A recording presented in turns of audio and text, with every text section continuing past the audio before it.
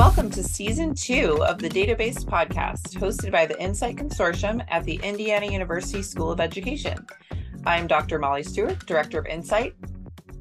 And I'm Rosh, the nowadays data architect. Oh, no, actually, different title. I am the Director of Cloud Engineering and Interoperability at Education Analytics. We have had a lot of changes over the course of the past year. Sorry that we haven't gotten podcast episodes out, but we've been shuffling and moving around. And we'd like to introduce Season 2 by talking through some of those changes, especially the inner workings of when changes happen at EdFi collaboratives and what that looks like. So turn it back over to Molly to kind of get us started, and we will talk through and just free flow back about what's happened. Yeah, so over the course of about a year, maybe even more than a year, we have come across some, I would say, both challenges and opportunities. And, looking back at this point, we can say that it all turned out pretty well. But a lot of the things that we went through as a collaborative, we think are also beneficial for other folks who might be in similar projects, programs, or spaces to hear about and learn from. So we're going to do this kind of intro, episode 0 of season 2, to talk about what happened with us and what we learned from it and what we're looking towards in the future. So as Rosh mentioned, he is now with Education Analytics, which is a nonprofit based in Wisconsin. If you listened to our show last year, you probably remember Andrew Rice, CEO of Education Analytics, being one of our guests. And I would say that, this was a really good opportunity for the larger EdFi implementation, like on a national scale, because Rosh is very expert in EdFi and kind of outgrew working in just one collaborative. So the opportunity for him to go to Education Analytics and now work with 5 states, is that right, Rosh? Yep, I think that's about right. So including Indiana, but also several others. That was a really good opportunity for the EdFi space as a whole, and INsite supported that.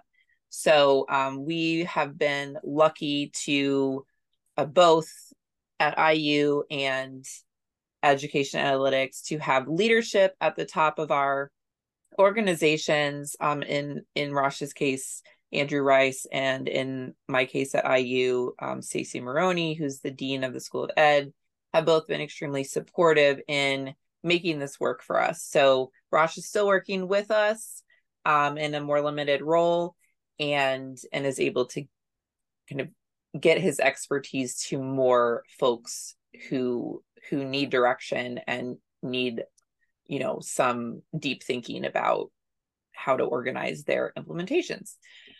So that is kind of the big change. And then Corey was also a host on the podcast. He has also gone to Education Analytics with Rosh as a cloud engineer. And we've got some new staff, a year old at this point, at INsite, who probably won't be podcast hosts of their own choice, but maybe we can, maybe we'll see. So today, in addition to what I just said, we also want to talk about related things, including scaling district-based EdFi implementations. We want to talk about handling turnover and the issue of specialized knowledge in EdFi projects, and then the process of working with your leadership for creative solutions. So I'll turn it back over to Rosh, and you can jump in on any of those topics. Yeah, so I think it's important to just talk about what that transition looked like. Partly, I was very hesitant to do this change. One, because we had been driving towards increasing stability in the INsite collaborative itself. So we had several members that had been there for several years. We were hitting some data stability where we knew the data that would be there from year to year for most of the EdFi resources. So that enabled several districts that we were working with to do some novel integrations with EdFi. One district was doing things with Salesforce. We had another district that was piping out data with another vendor into dashboards. And so I felt like we had really driven forward the work and had gotten to the point where we were actually delivering on the value that we had intended to much earlier in the EdFi journey. And I was very hesitant to leave under any circumstances because I didn't want to threaten the stability that districts were receiving from their INsite work. And so part of the transition to EA was one of the stipulations was that I could continue to work. And that's where the flexibility of both Stacy and Andrew comes into play, is coming up with a solution where even in my expanded role here at EA, I still had the opportunity and the freedom to continue to work on INsite in a very clear scope. So we have currently I think I'm officially a subcontractor for Indiana University. And the way that we worked it is at the beginning, while Matt was still getting up to speed, we had a lot of support hours. It also included the work that we were doing with New Mexico.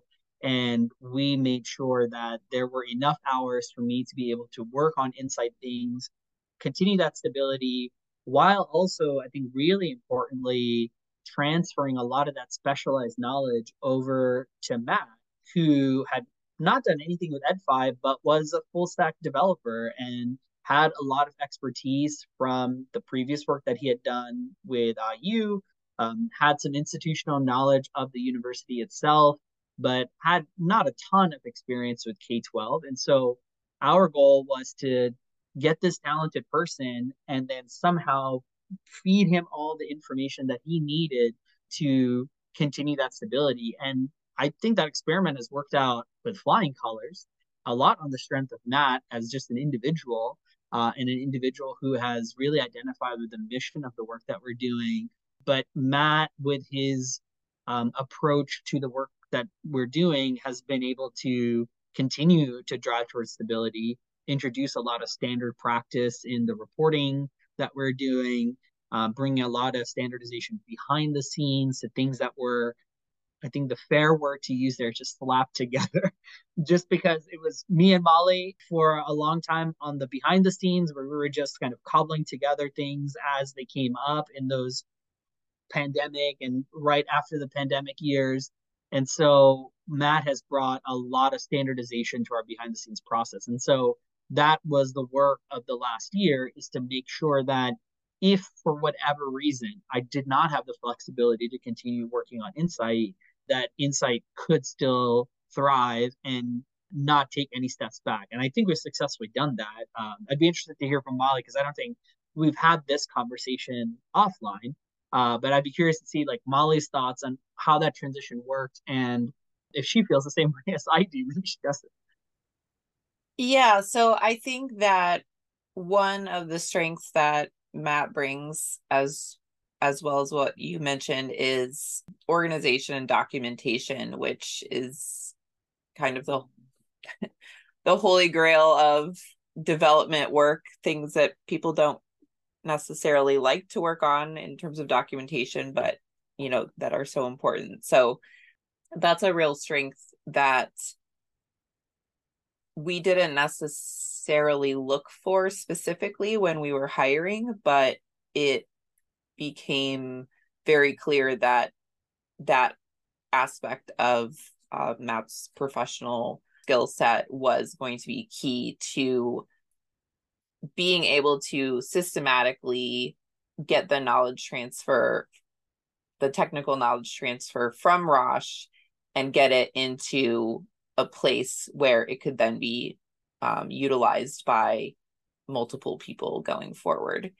And in doing so, also kind of reviewing the processes that had been kind of chosen or followed so far, looking at ways that we can improve those or streamline them or clean them up, and kind of doing that all in one organic process. So as part of going through that learning experience with Matt and the knowledge transfer process, we also feel like we have some lessons learned in terms of hiring for EdFi projects, because especially with small projects like ours, we may not be able to hire a front-end developer and a back-end developer and a project manager. You know, we may only have enough capacity to hire one or two people who are going to have to do a lot of different things. So looking for staff who have kind of multiple kinds of knowledge and experience, maybe not super experts in one area, but then also having some kind of like creative, but also like organization minded focus.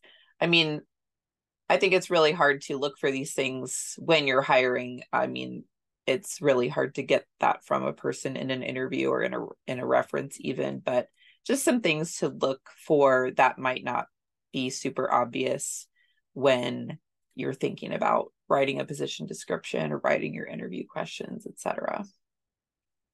Yeah, and even as I've done some hiring within EA, the marketplace for folks that can work on EdFi, they're still not people that would probably put EdFi on their resume that you can pull off the shelf right now. And if there are, they are within implementations that may be at risk and at risk of instability if you do pull them away. So that's a thing that I've had to measure and think about with regard to what my transition has been to EA when considering hiring folks into our team that are part of other EdFi projects, because we need specialized EdFi knowledge.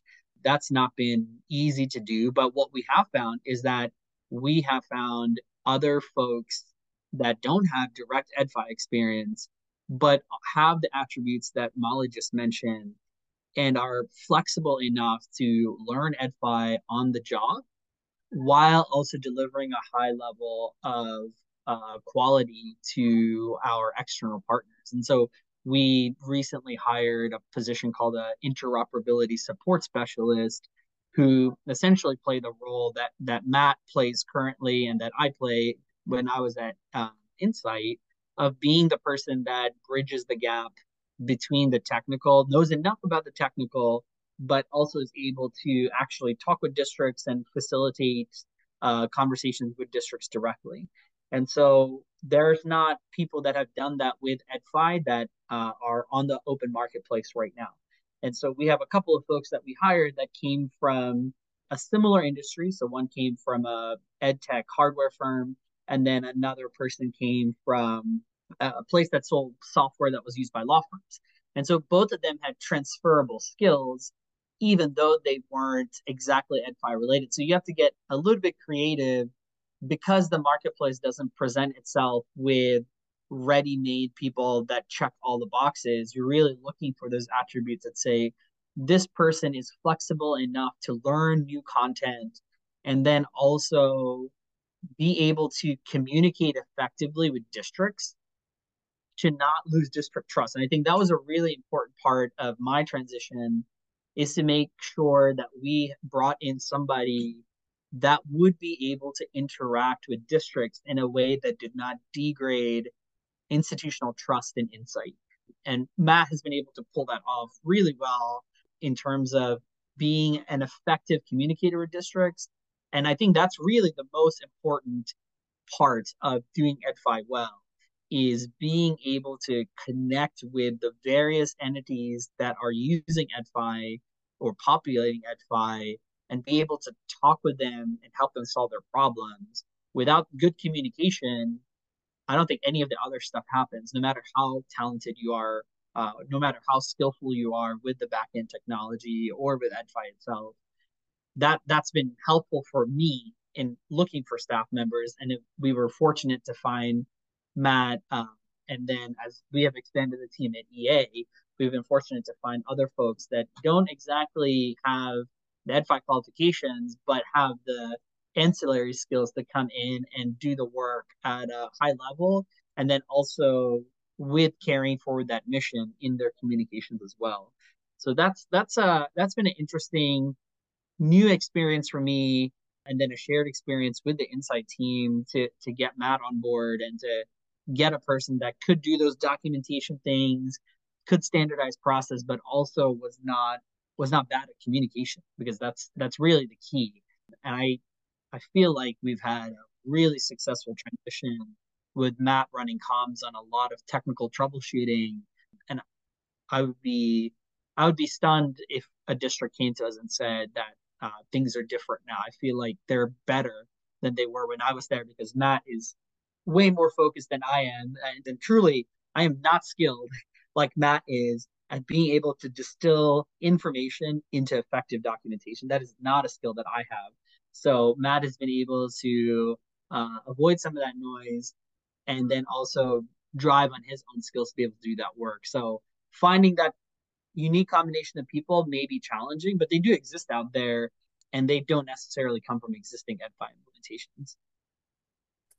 So I think that the last thing that we wanted to talk about in this kind of specialized knowledge too is the one constant in the folks that we've hired at EA on the EdFi team, and then also with Matt, has been really the thing that has made them successful is having a baseline experience with um, database skills, or like DBA skills.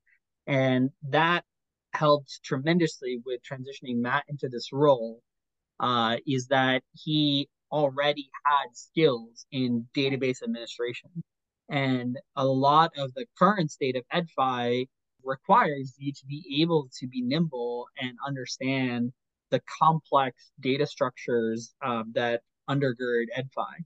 And so his skills in being able to do that represented one less thing that we had to skill him up in. And so I think that's an important thing to consider too when you're looking for somebody come in and plug in, is that experience in this particular technical skill set will help with a transition, especially because there's so much else to consume with EdFi, making the troubleshooting of data landing in the database and being able to traverse those schemas is a huge asset in somebody that you're hiring.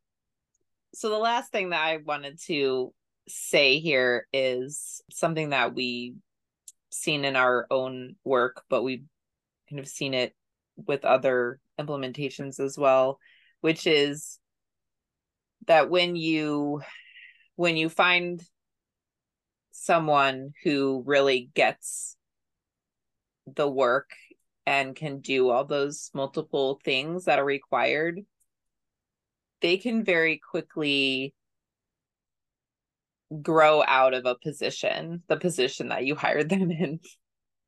And so in terms of sustainability and thinking about turnover and thinking about like a professional community, as the director of INsite, my goal for people who work here is that they have the opportunities to grow and be creative and do everything that they're capable of, and maybe even go beyond what they think that they're capable of. But the quote unquote downside of that is that they may grow out of the opportunities that we can offer in a relatively small project like INsite. So thinking about different ways that we can foresee those things, coming in the future, and thinking about what are ways that we can take the multiple different parts that one very talented person or a few very talented people have been able to kind of all have within one person, and separate those thinking about that documentation piece and the organization piece, I would say that that's kind of the next step for me in terms of thinking about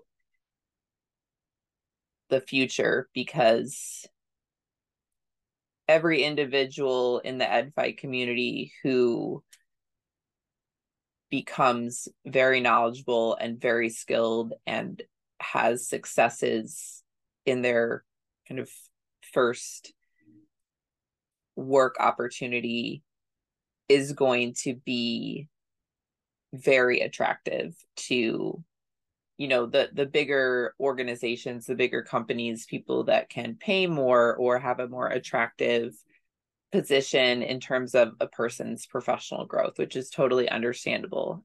So just thinking about that, which is both a limitation and an opportunity, an opportunity for individual folks, a limitation for a small project, but something that, we don't necessarily want to stop anyone from being able to do that. That's the last thing that we kind of had on our list of issues and ideas to talk about today. Rosh, did you want to mention anything else about that kind of Nope. I line of think thinking? that covers it. Even identifying a way to stay in touch with that previous person, finding a way to keep open lines of communication to definitely unearth where, like, how things work has been really important. So Matt always has a line open and can say, "Hey, this thing is weird. What does it actually do?" And then we can have just a conversation on Slack to say, "Oh yeah, it's this old thing that was supposed to work this way, but now works this way, and here's why you need to pay attention to it." So it's worked out pretty well in terms of pulling out a bunch of information out of my head, especially things that we had set up way at the beginning of INsite that had become routine day-to-day things that you don't even really think about. But for a new person being put into that role, they don't have that institutional knowledge. And so some of those things were also important to say, why are these things the way that they are? And this is why. Well, we're going to wrap up this kind of intro episode for season 2, and we think you'll enjoy the plans that we have for season 2. You may not hear Rosh as much because his schedule is way harder to pin down now, but we're going to get him on the episodes when we can. And if any of our listeners have an idea for an episode, people that you'd like us to interview, or if you want to talk about the project that you're doing, please reach out. We'd love to chat with you about opportunities for getting your story out there, or getting stories out there of other people that you're interested in learning more about. So do reach out to us if you have ideas, and we will be putting out several new episodes in the next few weeks.